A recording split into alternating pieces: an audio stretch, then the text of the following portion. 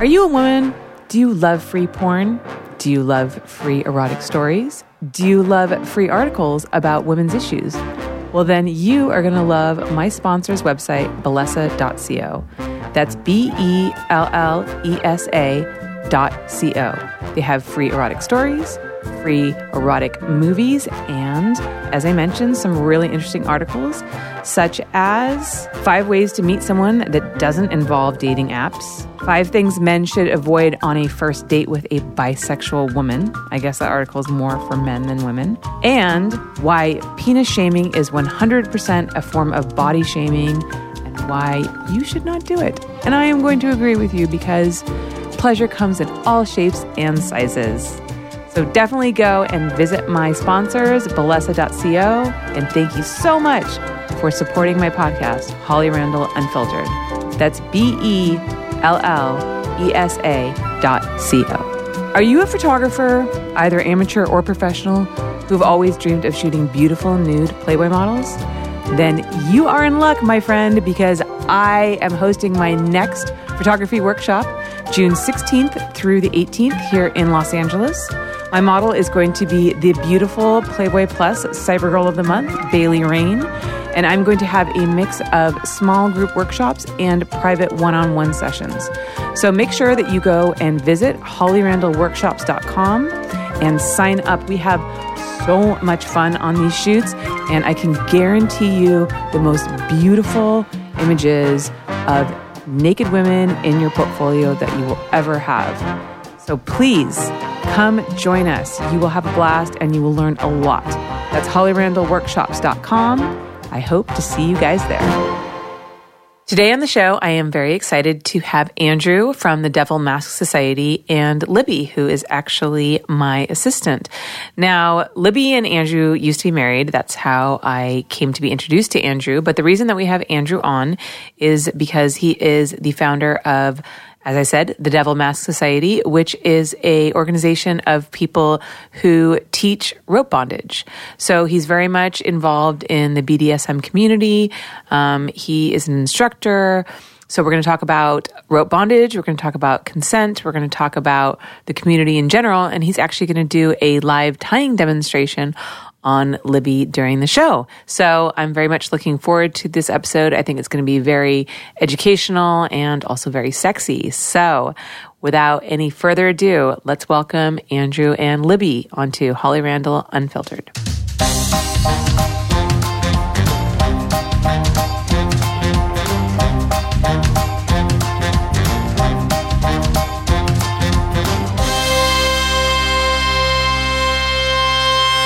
Happy Wednesday, everybody. Welcome back to the show. I can actually say that because today is actually Wednesday and my podcast is released on Wednesdays.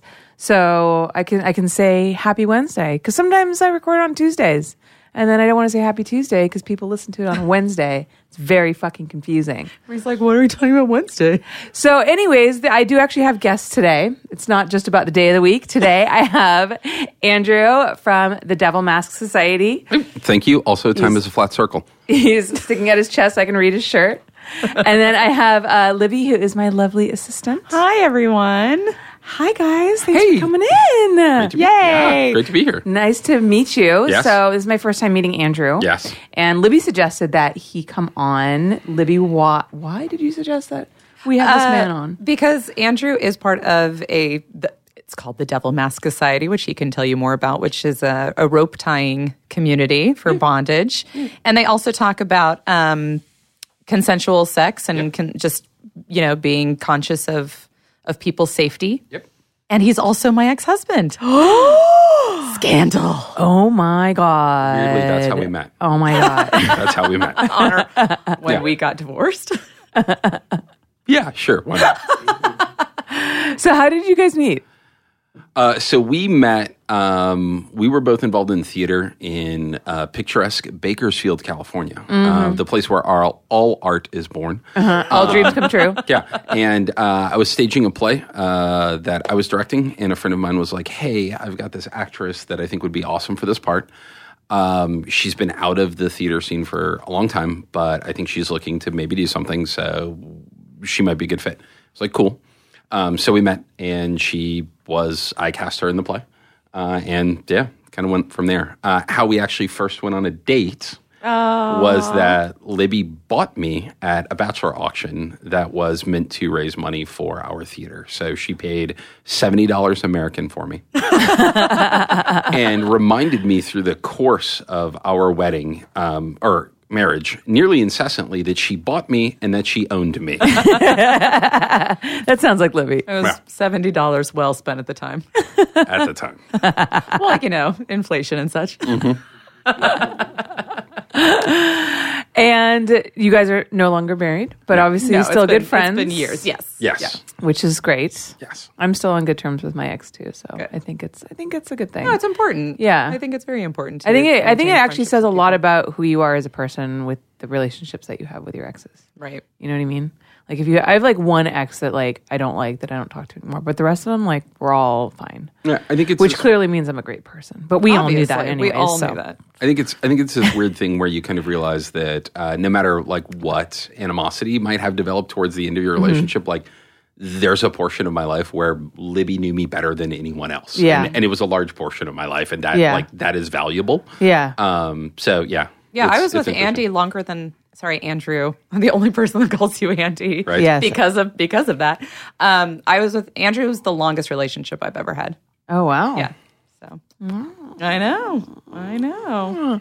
So, Andrew, That's me. tell us a little bit more about the Devil Mask Society. I did some reading on it, Okay. and from what I can gather, you teach rope bondage. Yep.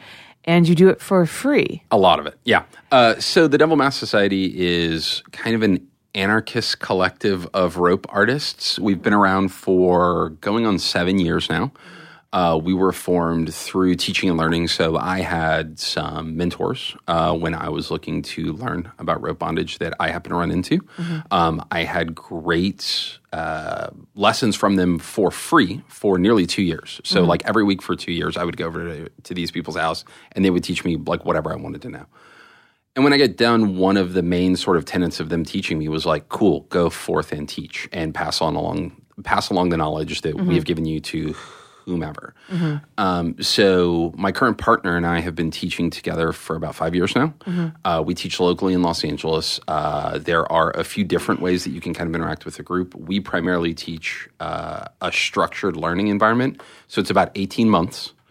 It is in a set cohort of usually about 10 couples over that 18 months. And it's meant to take people from having very little context on rope bondage overall to being able to do fairly complex things like hang people up in the air and suspensions and stuff like that. Along the way, we teach them about pattern, we teach them about technique, we teach them about the art of it. And really the goal overall is to sort of give them a toolkit that once we are done, they can go out if this is a thing that they're passionate about and experience and engage in the art in whatever way they see fit. So does it feel almost like kind of like a mission for you, because it doesn't seem like you're doing it for like as a job, as like monetary compensation? I'm not doing it for monetary compensation, but I would say that my motives in a lot of ways are kind of selfish. So I find that the structure of teaching on a regular basis and having students that I engage with on a regular basis forces me to continually interrogate sort of my ideas behind why I do what I do. So why does this thing turn me on? How does this thing work? What is the engineering behind this? How can I make something more safe? How can I interact in different environments in this way? It helps me challenge sort of my perceptions of the larger community around me. So as we've taught more and more, we've done a lot of work to reach out and engage people of color that might not be engaging in rope bondage, underserved communities, the queer, trans communities. And we've been lucky enough to have like representation in students from all of those different places, female riggers, like all of that stuff. It's caused me to want to engage in those different communities. And it's caused me to learn a lot about myself, because there's a lot of learning to be had in those areas. Right. So for our listeners who don't know, a rigger is somebody who does the rope bondage, who does the tying. Accurate. So I just wanted to clear that up. So it seems like a lot of your motivation then is sharpening your skills and staying within the community. It seems it's like, kind of a, obviously like a social thing. Yes. And And then you were talking a little bit before we started the show about somebody who recently graduated your program. So this is hilarious. We're very we sort of have very strict rules about being ethical in how we engage in our students. So a lot of people will engage in instruction or will get involved in the community trying to find partners. And that's a good way to necessarily socially meet people. For me and for us, having the power dynamic of a teacher and a student, and then having some sort of tying relationship on top of that isn't something that we find terribly ethical. It's a little skeevy. Yes.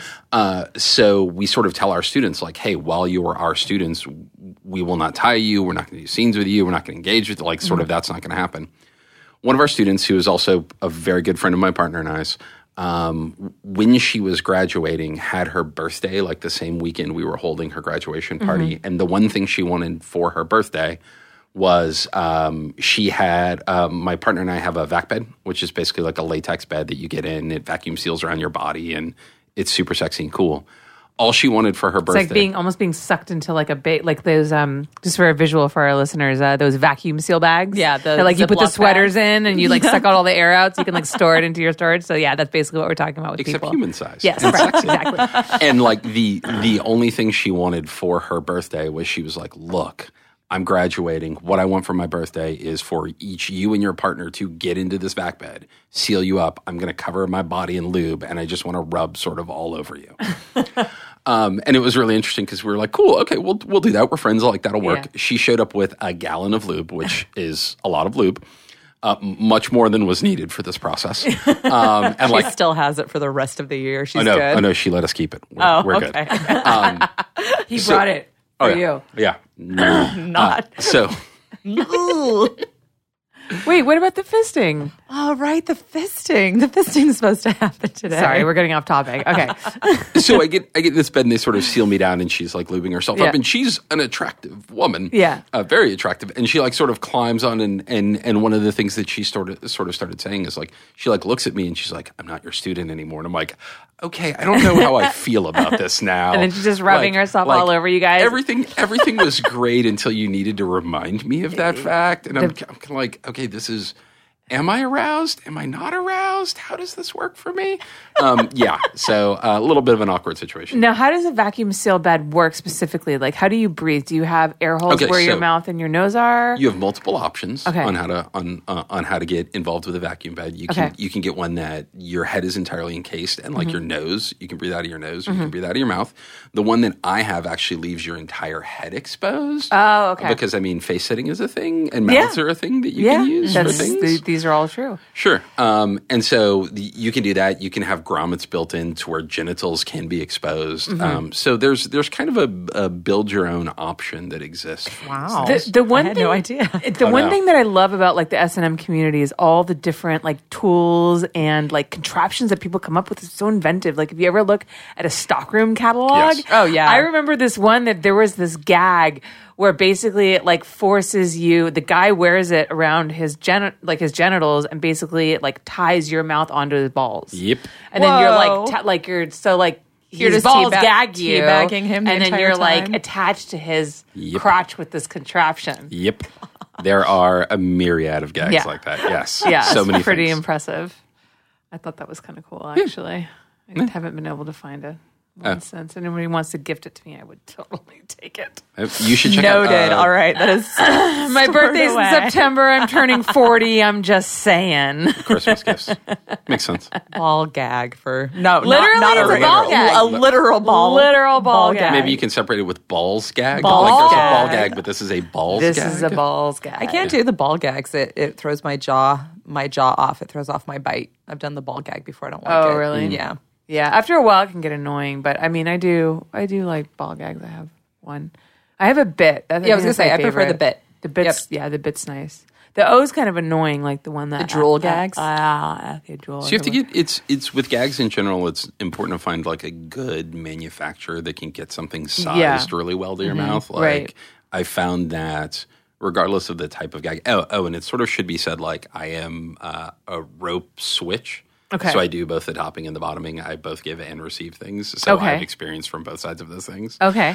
So for me in gags, having something that's fitted well to my mouth changes the experience entirely of like how the gag works. Yeah. Oh, I'm sure too. Yeah, absolutely. And it's a matter of comfort for those involved as well. When did you, okay, so how did you get into this entire lifestyle? So I've had thoughts that I would construe as kinky for like as long as I can remember. I remember being a little kid and trying to convince like my babysitters to tie me up and leave me in the closet. Like those were things. And then going into high school and going through puberty and like having girlfriends and trying to convince them that this was a thing that I wanted, but not necessarily having the context of how to say why I wanted it or what it was to them. And that was sort of like really, really kind of difficult for me. The first relationship that I genuinely sort of had like an out and out ability to kind of talk through what my kink was and how it worked was Libby and I. So that was the first, and I think there was a funny portion of our relationship where I think we were both staring at each other going like, wait, is this a thing you're really into, or are you just doing it because I'm into it? Right. I feel like we both felt, and we had a conversation where I was like, is this, I mean. Were you guys both at this place where you were exploring your. Right at the same time. Okay. It was when we were pretty like deep into the relationship. We hadn't gotten married yet, but we were living together, I think. And it was sort of wait, you're into this too? Wait, you're into this? And sort of just a recognition in each other that it was something that we both wanted to explore. And we just happened to come to that place at the same time in our lives. So it was kind of just serendipitous. That's cool that you guys got to kind of explore that. Because my introduction into the S&M world was, I guess for me, actually, this was probably more fortunate because I really always want to be with somebody who's dominant and someone's going to lead the way for me, like sexually. That's very important to me. And I was with like a professional dom, and he knew rope tying, and he did all that stuff. So he really like brought me in and taught me everything and showed me the ropes, so to speak. But that was my introduction. Was like I'd always been interested. Like kind of same thing as you. I remember being a kid and playing like cops and robbers with some friends, and then like I got caught, and they like tied me up, and I was like. And they put me in jail, and I was like, this is good. And then I kept like trying to intentionally lose so I could keep getting tied up. But so like kept then, getting caught. Catch me. And then they're like, God, you're terrible at this game. You're the worst criminal I know, ever. seriously, right? Yes. I'm stuck in the window. But come tie me up. She winked. Yeah. She was on the other side of the camera. So yeah, and I remember being confused by that as a young age too. I'm like, why? Like, oh. But I remember having a very frank conversation with Libby where I was like very concerned that this was a thing that I very much wanted, and that she was just like kind of sort of humoring me, right? Or I was like, is this really a thing that you want to do, right? So yeah, it was amusing, and then since then. At a myriad of relationships after we got divorced, some of them had kink involved, some of them didn't. About 7 or 8 years ago, I sort of said, like, yeah, this is a thing that I need to have as a part of my life. Is that me? I swear I turned my phone off. How dare you, Holly? Not it. Can I also point out the fact that and you know what's great too is this is like a fucking like sales call. You know what's so funny too is that on set too, guess whose phone always goes off in the middle of filming? Yours? Yeah. Yeah. The director. The worst. I have to fire myself all the time. You- What? Put it on silent at least. I thought you did. I just shut it off. Oh, I thought you put it on silent. Ernie's like, why don't you fucking turn it off, you idiot? I thought you did. Sorry. Okay. All right. Back into it. Yeah. Do we need to I've clap done or this something before. for that? I know. I've done this before. I swear to God, I'm such a pro. Okay, go on. No, Sorry. I mean, so there were several years that I wasn't involved, and maybe 7 or 8 years ago, I made a decision of like, hey, this is a thing that I want to be kind of central in my sexuality and how I interact with people. And I started actively sort of seeking out partners and actively sort of seeking out learning opportunities. Can I ask you a question? When you were in relationships before, you said some had kink and some didn't. When you were in relationships that didn't have kink, did you feel like something was lacking? And do you think that perhaps the lack of that maybe ended the relationship? Like, did you feel like I can't point at any of the relationships that I don't have anymore and point to like, well, this ended because of not kink. Like Right, okay. this ended because that wasn't a part of that. That wasn't really a part of my mind. Like it is a thing that I very much like. There's no time that it hasn't been a thing that I haven't wanted. Like I have always wanted that thing. Yeah. But the engagement that I had with the people or the relationships that I had were always such that the people were worth maybe not having everything that I wanted. Because for me, like what ended my relationship with the guy that, I had the S&M, it was just too much for me. Like he wanted more and more, and I was like like got to a point where I was like, I am not comfortable with this, and I could feel like you know what I mean? And it was just like we were stuck, and I just felt like it wasn't going to go anywhere. Well, I mean, to point back to like the conversation that I'd referenced earlier, for me, this needs to be a thing that both like it's about connecting with my partner and how I connect with that person. And if that's not a way we're connecting, even if they're sort of trying to humor me or if they're trying to do a thing that I like because I like it, the spark of that engagement kind of doesn't exist. Because I think also too, there's something very, I guess in sex in general, but I feel like there's something about like, there's some kind of intellectual aspect to like an S&M relationship, you know what I mean? And like that power exchange and all of that. There's got to be, if there's an inauthenticity to somebody who's trying to engage in that, it comes off really Absolutely. weird and Absolutely. it just doesn't work. You have to buy into the fantasy of it because a lot of it is fantasy. A lot of it is an engagement that you create in your own head, and if you don't buy into that, It's true, because basically what you're doing is like you're almost playing it like this danger game, but in truth, you have safe words and you have boundaries, and all of those are well established before you start. And I would say, like, I would caveat that to say in like sort of what is the idealized responsible version of kink. There are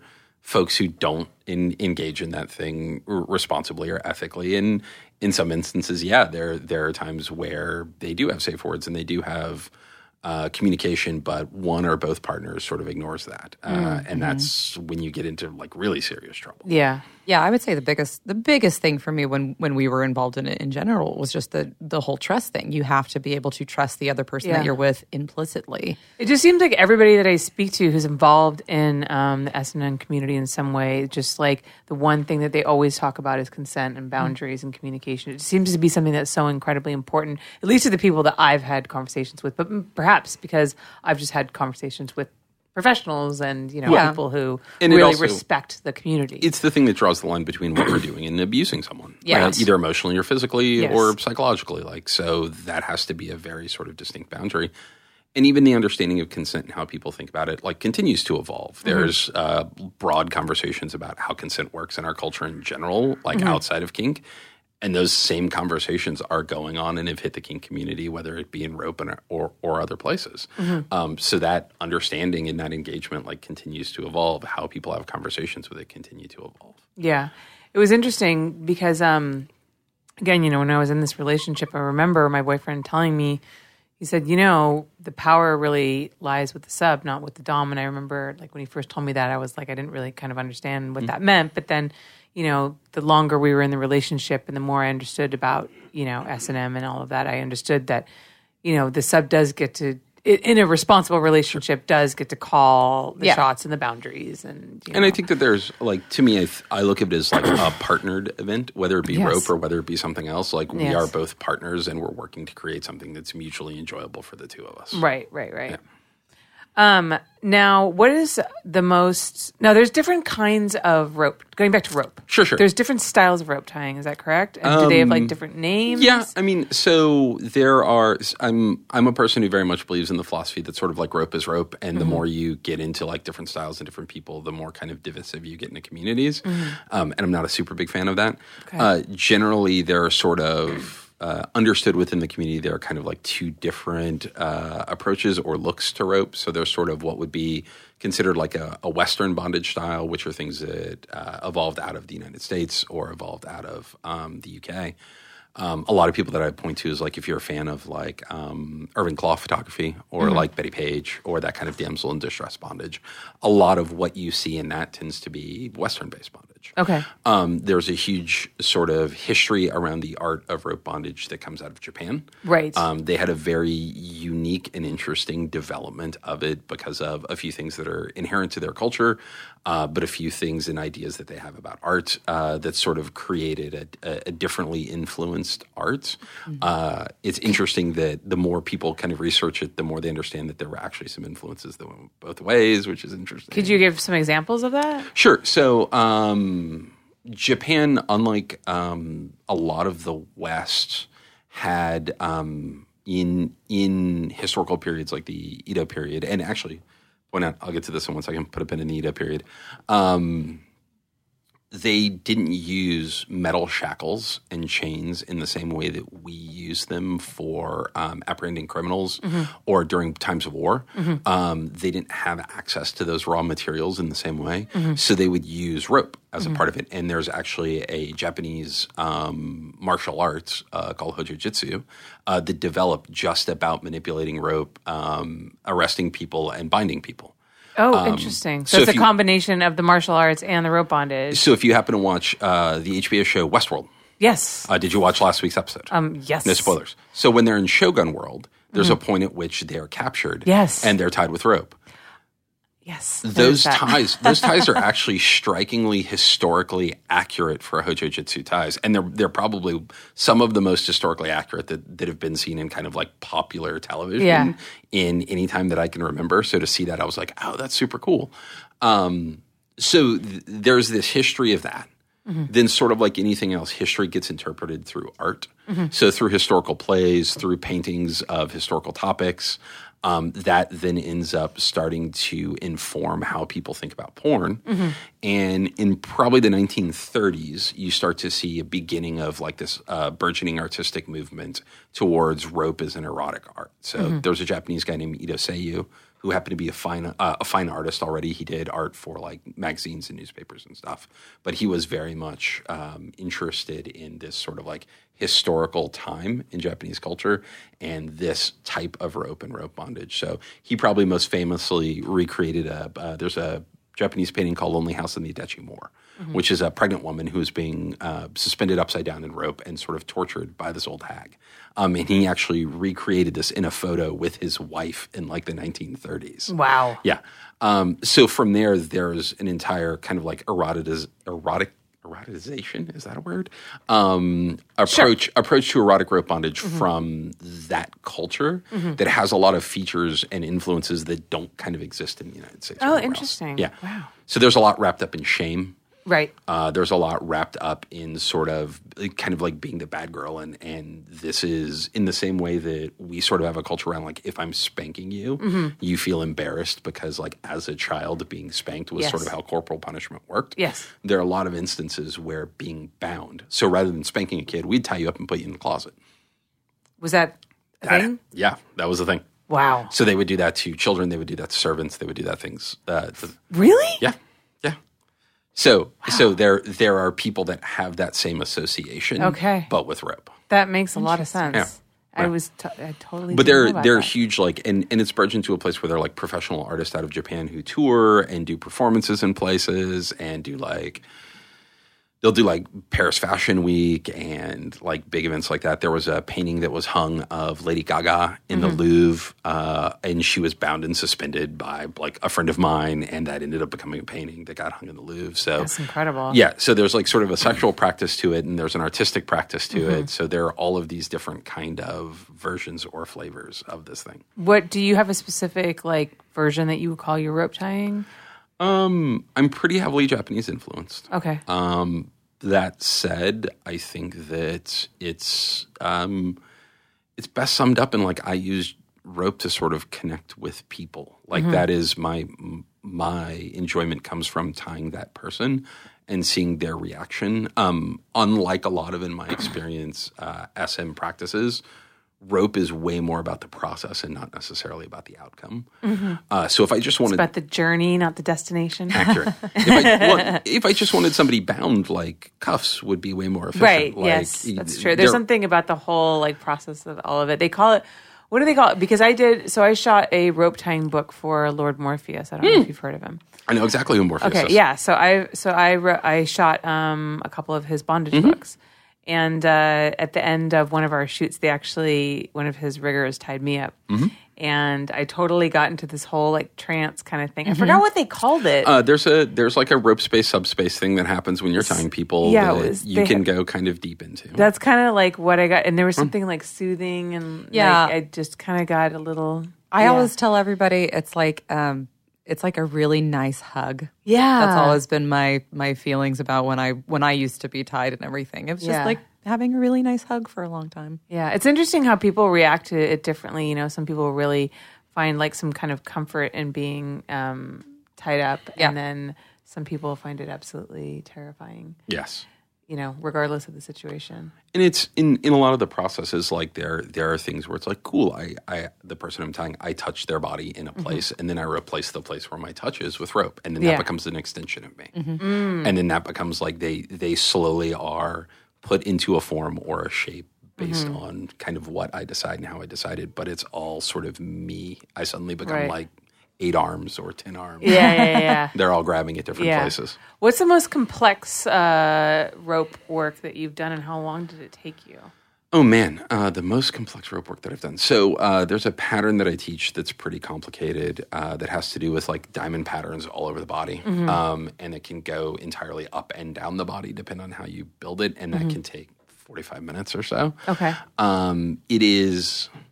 It's not something likely I would do for like sexy time because at some point when you're working on things that are that complex, like it doesn't become about the person that you're interacting with. It becomes about this pattern that you're tying. Yeah. It looks really great for photos. Yeah. It might look really great for videos, but actual like interaction with a person, it's kind of too intricate to do that thing. So it tends to be like there are things that I will teach for the point of sort of teaching them in the exercise, but that I wouldn't use for like sort of personal use. So there are a lot of sort of complicated patterns that you can put together that aren't necessarily the sexiest when you tie them. Yeah. And the sexy part of the tying is the part that I really like. Right. Yeah. How long do your ties normally take? Depends on the scene. So it's not. It's sort of like a continued evolution. Okay. There's a rope artist out of Vancouver named Barkus who has a very good, like to me, is the best description of how this works in a scene. That a scene is kind of like an interview, kind of like what we're doing now. You sort of ask me a question, and then I respond, and then you see something interesting in that question, and that causes you to ask something different, and then we continue the conversation that way. Okay. But you're sort of leading it, right? Right. So in rope, if I'm tying, I put rope on you. You have a reaction. Your face changes, your posture changes, your demeanor changes. I look at that change, and then I make a decision about what I'm supposed to do next. So you tie somebody up, maybe not necessarily knowing where you're going to go. You kind of gauge it depending on that person's reaction. Yeah, and depending on what we've negotiated ahead of time. Right. But that back and forth to me is sort of like that ideal. And then I get to make decisions about like, cool, I've done this thing that makes somebody maybe uncomfortable. Are they uncomfortable in a way that they like? Like, am I giving them pain that they like? Am I giving them pain that they don't like? Do I want to pull away from that? Do I want to push into that? What can I do to do those things? Yeah. And in teaching, like I try to give people the tools to make those decisions. So like, if I want to give someone more pleasure, what could I do to do that? Maybe I could tie their hair, or maybe I could tie their crotch, or maybe I could do one of a myriad of different things that he would either add to the sensation of being bound, add to the sensation of being submissive, add to their arousal, add to the pain they're experiencing, whatever those things might be. Now, you said you're a switch, so you play dominant and submissive roles. We tend to associate as top and bottom just because my partner and I don't really do sort of like the power exchange version of things. We're sort of like the giver and the receiver of something. Okay, so could you kind of explain to me like how that works? So like as a bottom, what would that mean for you? That means I get tied up. So you get tied up, but that's it. No, there can be sort of like a myriad of other play that happen there. There can be impact play. There can be sensory deprivation play. There can be tease and denial play. There can be a whole lot of other things that go with being tied up. Like I happen to have a partner who is an excellent rope top. So being tied by her is super duper duper fun for me, and I very much enjoy it. But there are a ton of other types of play. And I mean, sexual play is part of most of our play. So, but do you find that you switch like submissive and dominant roles ever, or do you pretty much stay in them? So there are kind of a myriad of things. The way that people approach switch relationships, which are the same as sort of any relationship, people kind of always do it differently. Right. I think that my partner and I are probably more abnormal in the sense that we have no kind of set dynamic between us. We will switch on a fairly regular basis, and we both enjoy sort of both roles. a lot of switch dynamics end up being like people who are polyamorous and have multiple partners, and there's one partner that they're dominant to and one partner that they're submissive to, or one person they're a top to and one person they're a bottom to. In ours, that just sort of flexes. Yeah, I'm asking because I'm pretty rigid in my roles, and I've always been that way. I very much like being submissive and the guy being dominant, and I just wonder like if I could ever explore flip-flopping it. Sure. But I feel like I don't know. I'm the same. I'm a total sub, but being with Andy because he was a switch, we definitely experimented with me being a top, but it doesn't work for me. It didn't work for you. And genuinely, like in that situation, and this is a lot of the people that I encounter, like I probably spend more time as a top than I spend as a bottom. Right. And sort of like in my relationship with Libby, when it was like, oh, this is a thing she doesn't like, it wasn't me constantly pressuring her like, do that thing. No, definitely not. Definitely not. It was just one of those things that because I knew that he was a switch, I wanted to try it to make sure that was something that could be a dynamic in our relationship, and it just never came to fruition because it's not something that I want to do. However, in my relationships with women, though, I tend to be dominant. Yeah, I could see that. If I was into chicks, I could see myself being that way with a girl. But with a guy, I don't know. Yeah, I don't like emasculating men. No, me neither.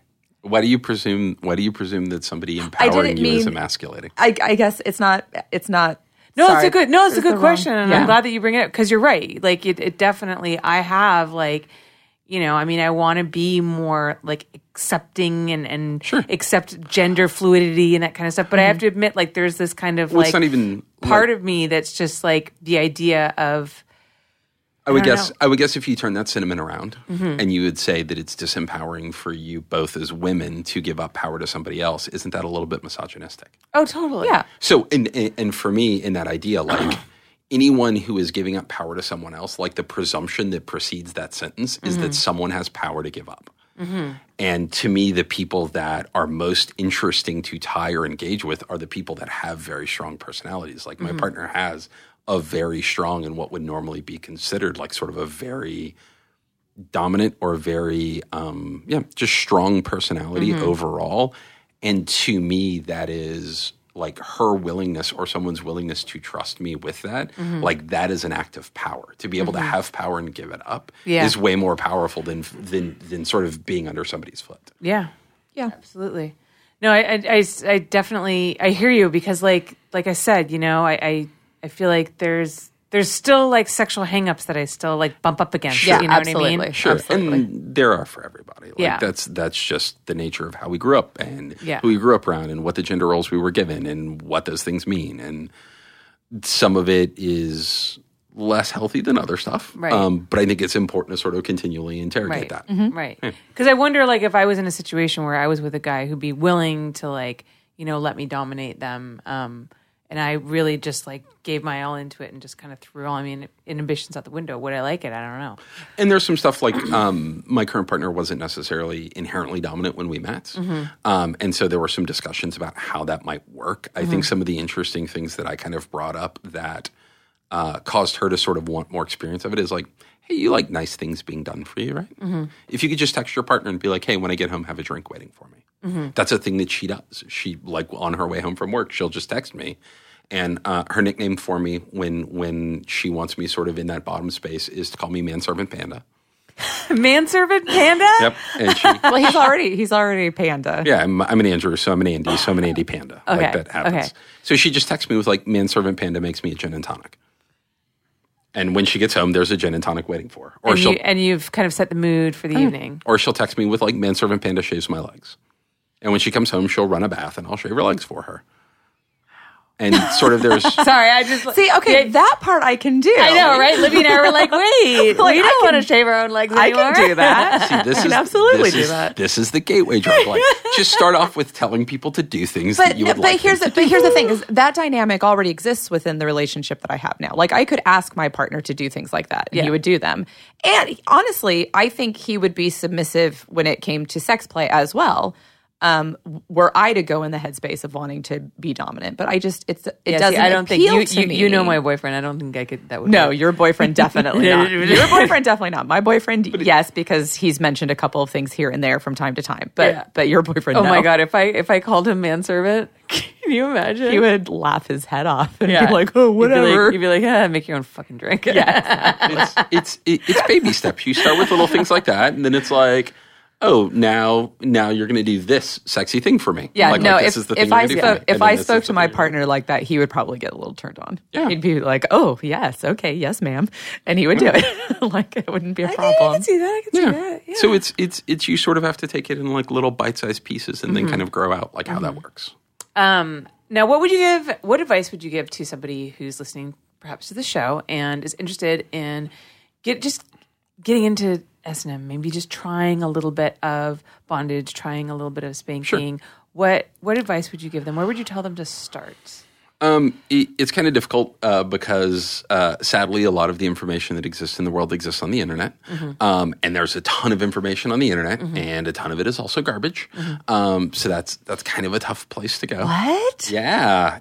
You have to take the good with the bad. It's interesting on the way over here. Libby and I actually had a conversation about her giving her partner a book called Different Loving. Yeah.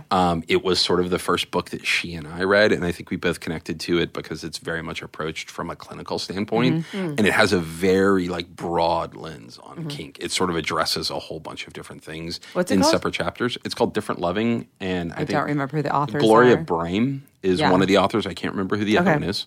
But it's written by a couple. Yeah. Okay. And they sort of go through addressing multiple kink topics, and they sort of address it from like a very clinical space.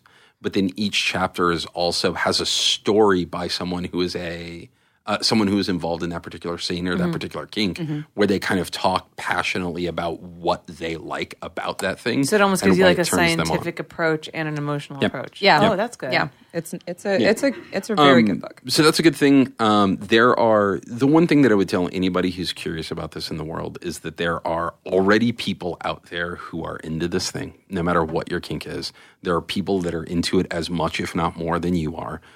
You don't need to be ashamed about it. You don't need to be ashamed about any of the things that bring you pleasure, as long as they're done with the consent of the people that you engage in. Feel free to put yourself out there. Like if you're into kink, there's a group in your city or your town that meets on a weekly or monthly basis to sit down and meet other people who are into that thing. I mean, we met a group in Bakersfield when we were there. There are groups in Bakersfield. If there are groups in Bakersfield, there are groups anywhere. If you're in Los Angeles and you're specifically interested in kink, there are a myriad of places. There are great classes at places like Pleasure Chest. There are great classes at places like Stockroom. In addition to that, you can look on places like Facebook or FetLife, and they have FetLife, F-E-T. FetLife.com. It's sort of a social network for kinky people. Yes. As a social network, it's got some problems. As a place to find events that are local to you and things to do that are local to you, it is a great place to do that thing. In addition, if people generally have questions for me, I can be found on the internet. We can get into how to contact me at the end of the show. But I would say like start by reading up and doing your research and figuring out like, cool, like there's a distance, I believe, between what we have in our heads that sounds like really sexy and what that equals when you actually do that in the real world. Oh, 100%. I have crazy fantasies in my head that if they happened to me in real life, I'd run screaming You'd be out terrified. the door. There's no way. And a lot of people like my name for them is like, oh, they're your bathtub fantasies. Yeah. They're the things that when you're in the bathtub and you're going to masturbate, that's what you think about Yeah, when you yeah, masturbate. But they're not necessarily the shit that you want done to you. Nope. And so before you start getting involved with sort of anybody, kind of try to tease out, like, these are the things that I really think that I want in person, and these are the things that, like, if they happen, would definitely be bad. And more than anything else, as you start to meet people, probably one of the biggest signifiers to me as two people who are acting ethically and unethically are their willingness to answer questions and their willingness to answer why. When you talk to somebody about why they want to do a thing, how does this work? What's safe about it? What's not safe about it? How many times have you done this specific thing with this specific implement? Anyone who's open to answering those questions and seems to be fairly upfront and honest about those things is usually a pretty encouraging sign. Anyone who's standoffish about it or tells you, like, because you're submissive, you shouldn't ask, like, how this paddle works. Or you don't need to ask me about how electrical play works. I can just do that to you because I'm the dominant and you're the submissive. Probably run screaming out of the room. Yeah. Like anyone who is very standoffish or very confrontational about you protecting your safety, you protecting your consent, you protecting your joy and pleasure in doing this thing, like not somebody you need to play with. And just because I think it's when you first find that new space, you have wanted that thing for so long and you've thought about it for so long that it becomes really easy to say like, well, I have an opportunity to have a thing that I've wanted my entire life and I haven't had it before. So cool. I'm going to make some compromises on who this person is because they'll give me this thing. Mm-hmm. Don't fall into that trap. Mm-hmm. There are plenty of people out there who will give you that thing and make sure it's the right person that gives you that thing. Mm-hmm. Not that it's almost like when you wait to drink until you're 21 and then you just go and you fucking drink like 3 different kinds of liquor and like beer and wine and you wake up the next day with a terrible hangover. And there's nothing worse for me than like seeing people who have that enthusiasm about that pleasure, and then have a bad experience, and they're like, I don't want to engage in that anymore because I had a bad experience. Yeah, that it's terrible. Like it's terrible. Yeah. I often teach my students that like there are outcomes of scenes that you have with people. The best possible outcome you can have is that when you get done, both of you say, I had a great time. That was exactly what I wanted. Let's book another day to do that thing right away. The worst potential outcome is I don't ever want to do kink again. Mm-hmm. And that to me is a horrible outcome. Right. Because you've now taken that thing away from that person. Right. And that's unconscionable. Yeah. So speaking of kink, I believe you brought some ropes. I did. And are we going to do a quick tie on Libby? I can do a quick tie on Libby. Okay, so we're going to do a quick tie on Libby. Okay. People who are watching the video will be able to see this. I'm going to take my headphones off. Yeah, you can take your headphones off. Cool. Do you want me to talk and tie while I do this? I think so. I can do both. Or I'll have Do you need to stand, Libby? Do you need me to stand? You can sit. Okay, cool. I'll take my sweater off. Well, if she stands, is she going to be out of the... likely won't. That's good. I'll adjust. Likely standing might be better for this. Standing might be better? Yeah. Okay, I'll just move the chair out of the way. Can we bring the mic up to meet her? Sorry, people. There's a lot of fussing that has to happen now. Things happening. Like just there we go. There you go. All right, so Libby's standing. Hi. Yes. She's wearing a shirt that says Forever Young, but then she crossed that out, just says Hungry. That sounds about right. True. Yeah. Constant. No one's forever young, but you can be forever hungry. Okay, so tell us a little bit about what you're gonna do. I haven't tied Libby in it's been a long decades. No, not a decade. You can hear him. Wait, no. To that 14 years? Yeah, 14 years. So I was going to do something simple with just your hands behind your back. Are you open to that? Yeah, that's fine. Okay, my hands are going to be in and around the top. That's and the totally bottom of your okay. breasts. I want to make sure you're okay with that. You sound like I give consent. You sound like those people at the airport. When they search you. I'm going to use the back of my hand to touch your bathing suit area. I'm going to use the front of my hand to touch everywhere else. Back of the hand, front of the hand. So I'm going to start by, I tend to like my bondage by bringing people's arms behind their back. You can just relax that. Yeah. So, behind her back. Okay, so he's folding her hands behind her back. Yep. And then I'm tying her 2 hands together behind. So he's do you want me to turn around? So yeah, it'll be fun. Okay. I'll do a full 360. So no one would be able to see it. That's true. That is very true. So both of those hands are tied, and I'm going to do basically what is called a box tie, or for the Japanese, what would be called a gote, or a hands behind tie. Okay. So what you're going to have is sort of 2 wraps. One that goes over the top of the breast or pecs, and then one that goes below. This is the one that squishes your boobs out, makes you look there. It can squish your boobs up, depending on how you choose to do that thing. My boobs have been squished a numerous amount of times. And not just by rope. I'm too young for a mammogram. You're never too young for a mammogram. Get your mammograms young, girls. Be safe. So, okay, so now you're adding another piece of rope, and I can see that you have brown rope. Do you have like very specific type of rope that you buy? Like, So where's the best place to get this kind of rope? Sure. Oh, yeah, here. Oh, yeah. So this is what the back looks like. Okay. So I use a rope that's made out of jute fiber. Mm-hmm. Most jute fiber is made in, you're staying on my rope. Oh, sorry. Is made in like Indonesia or I believe in India right now. Okay. So there are a myriad of different things that you can get rope made out of. Most people who tie will use jute rope, or they'll use hemp rope, or they'll use like nylon rope. Okay.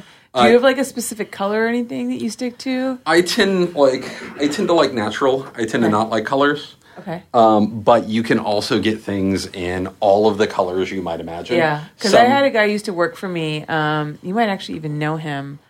He goes by Phoenix. He does like Phoenix is part of the Devil Mask Society. Is he? Yeah, Phoenix is one of my longtime friends. Oh my god. Okay, so he used to assist me. Yeah, Phoenix has been. He used to work for me, and he does always purple rope. Yep. Yeah, Phoenix is very much into the purple rope. Always purple rope. So he used to do. If you guys go on my website, if you go to hollyrandall.com, you can see actually some rope bondage stuff that he's done for me. On my website. Nice. Yep. You Phoenix, can tell by the purple rope. Phoenix is awesome. Phoenix also does. Phoenix is the house dominant at a club called Bar Sinister. Yes, that's what it is. So Bar Sinister, and he flogs people. Yep. And he has a very so there's a whole technique to flogging people. It has something to do with like the way that you do the wrist or something like that. For we me both used to flog. personally, We used to make our own floggers. I actually have. I should show you when I get home, Libby. So I had a fan who I used to shoot a lot of fetish. I used to have a website called Forever Vamp. And he made me my own floggers. Nice. And he embossed my initials at the end of each leather strap. Ooh. I still have it upstairs. I'll show it to you. That's pretty I have fancy. one in red and one in yellow and one in black. Oh, that's awesome. I know, right? He called himself the Easter Bunny. He was out of Australia. This is like years ago. Amazing. But for me, so what's your favorite form of spanking? Because I love the flogger. Like the flogger is my favorite. That's so that feels the best. Open hand and flogging is the only spanking that I do. Right. I used to, when we first started and we tried paddling, paddle was a hard limit for me. Caning is definitely a hard limit for me. I did caning once and I cried. I don't mind the. You like it? I like receiving it. Really? Really? Why? I just learned something new about Andrew. Stingy. It hurts. I also don't mind. I don't mind a riding crop too. I like riding crop's fine. okay. Yeah, that's Crops true. are nice. But actually, when we first moved to Los Angeles, because we had already been involved in kink a little bit before we moved here, I actually moved here and started fetish modeling. I was a bondage model, but then one of the companies that I was modeling for, they brought a new in-house photographer in, and he was taking photos of a lot of the models, and I was actually the girl tying all of them up for his photos. So I ended up learning a lot from Andrew. Sorry, I'm currently being tied at the chest right now. Yeah, suddenly got a boob job. But yeah, it was a lot of fun learning what he was doing on me, and then being able to implement that on a lot of other models at the time. Granted, it was much. I was doing it at a much smaller level, not what he does. Interesting feature of my relationships. I seem to have a tendency for people who are inclined to turn them into switches. Or to it's part of I think me enjoying teaching. Like I just enjoy teaching people. Right. So are we going to leave Libby tied up for the rest of the show? it's up to you, and it's up to her. I think we have to. I can. I'm totally comfortable doing it. We only have Yeah, a few minutes left. I'll sit down, just be tied. I've done it I think before. you should go back to the office like that. It would be a little difficult for me to drive Andrew back. Wait, you know what's really funny is we got an email right before the show started from Twisties asking us about the bookings for one of the girls for next month, and I should just take a picture of you and send it hey, Libby to Rachel and be it. like, sorry, Libby's a little tied up right now.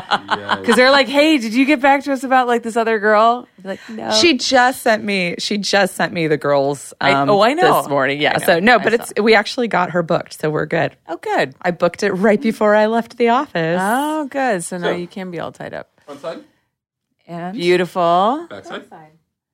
Very cool.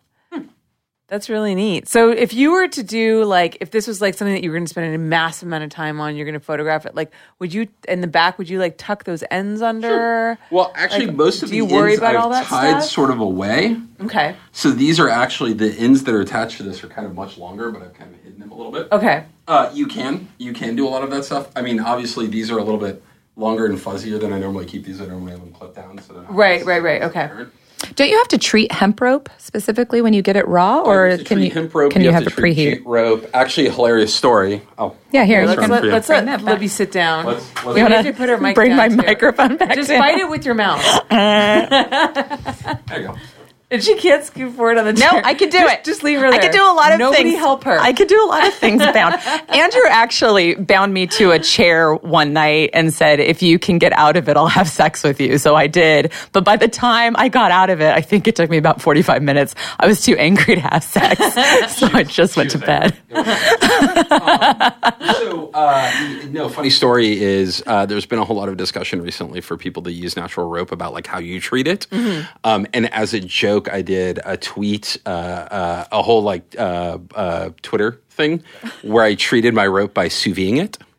Sous vide. So sous videing is a cooking style where you use like an immersion circulator. So I put like beeswax on my rope and then I vacuum sealed it into a bag and then I dropped it into water that was like 155 degrees so the wax would melt into the rope so it would be properly treated. It was all meant to be a joke. But yeah, I went to there are. If that joke is any indicator, there are as many different ways to treat rope as there are people who treat it. Oh, okay. So it's not like you have to just like sand it down and put oil on it or anything like that. Or it'll be probably fairly uncomfortable if you don't. Like it's going to be scratchy. No. I know you have to treat it. I just thought I didn't realize there was like different ways of treating rope. Yeah. But generally what you would do is you would get hemp rope and then you would sand it down? Not sand it. So you usually do something to kind of like break up the loose fibers that are on the rope that are immediately sticking out. Yeah, because they're generally pretty scratchy. Mm-hmm. Some people will use like wrap it over a carabiner, like a climbing carabiner, and sort of tug it through and that'll break the rope up. I just put mine in a dryer, in a clothes dryer for like 30 minutes and all of that sort of fuzz comes off. Interesting. Once you do that, for me treating, I will do that. Then I will use a gas flame to sort of burn off any of the additional fuzzies that are on that rope. Okay. Then I usually wax it using beeswax, and then I'll bake that beeswax so it sort of melts into the dead grass that I'm going to be hanging people off of. Once that's done, I sort of clean that up, and then I've got like a little finishing wax thing that I put on my rope that is beeswax and coconut oil and a few other things. So it smells in a particular way because I can just pick up my rope and smell it and be like, that one's mine. Oh, so you like scent your rope. Oh, yeah. That's very much. Very much. That's really cool. Yeah, if it's ever confusing, I can pick it up and be like, yep, that smells like mine. So. That's so funny. Well, Andrew, thank you so much for coming in Of today. course. Totally my pleasure. Amazing to have you in. Can you tell everybody where they can find you on social media? Sure. So on Twitter, I am _OG_pan_. The same thing on Instagram. I'm OG Pan on FetLife. And if you have any interest in rope bondage in the Los Angeles area, you can go to devilmasksociety.com and find out about not just me, but all of the people that are involved in our crazy group. Now you take people on, and don't you run like a whole? I think you said 8 months or something like 18, that. 18 year and a half. So new people can't come into the program until somebody else has left. When we have new applications open, so we open applications. We're hoping to have another application set open within the next 3 months or so. Okay. But in addition to that, my group also runs a Bondage 101 class at a place called Chromaloom Studios, which is in Culver City. Oh, okay. And they do like a sort of like a meet and greet, social, and then like a 101 class that sort of teaches people the basics. I believe those are on the second and fourth Thursdays of the month. But you can find that on either Facebook or FetLife. Okay, fantastic. Cool.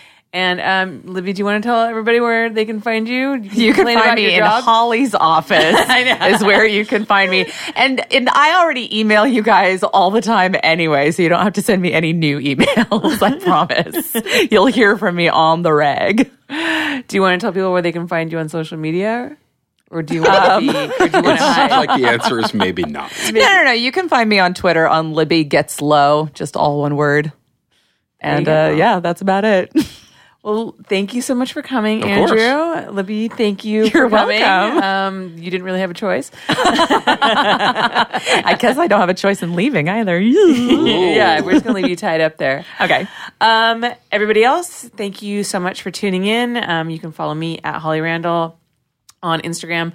and on Twitter. And you can support this podcast at patreon.com/HollyRandallUnfiltered. I also just relaunched my website, hollyrandall.com. And Libby and I have been working very hard on that website. hard. It's been Yay. a huge endeavor. So please come by and check us out and maybe even join. That would make Yes, that would new make us, members. that would make us all very happy. Do it. And also make sure that you guys tune in next week. We'll see you then. Well, that was a very educational episode. I haven't really dabbled in bondage or BDSM in a while, so I have to admit that that was personally very interesting for me. And it was fun to watch Libby get tied up. I kind of was a little bit jealous. I personally love getting tied up. But thank you so much, Andrew, for coming in and teaching us all about rope bondage. And I hope that somebody was inspired to go and seek out further education on it and maybe even take one of his classes. Next week, we will have Olive Glass on the show. Olive is a fairly new girl in the porn industry, but she's already made quite a stir. She's become a household name and a favorite very, very quickly. And I've had a lot of people requesting for me to have her on my show. So I'm very thrilled to have her here. So let's get to know Olive Glass.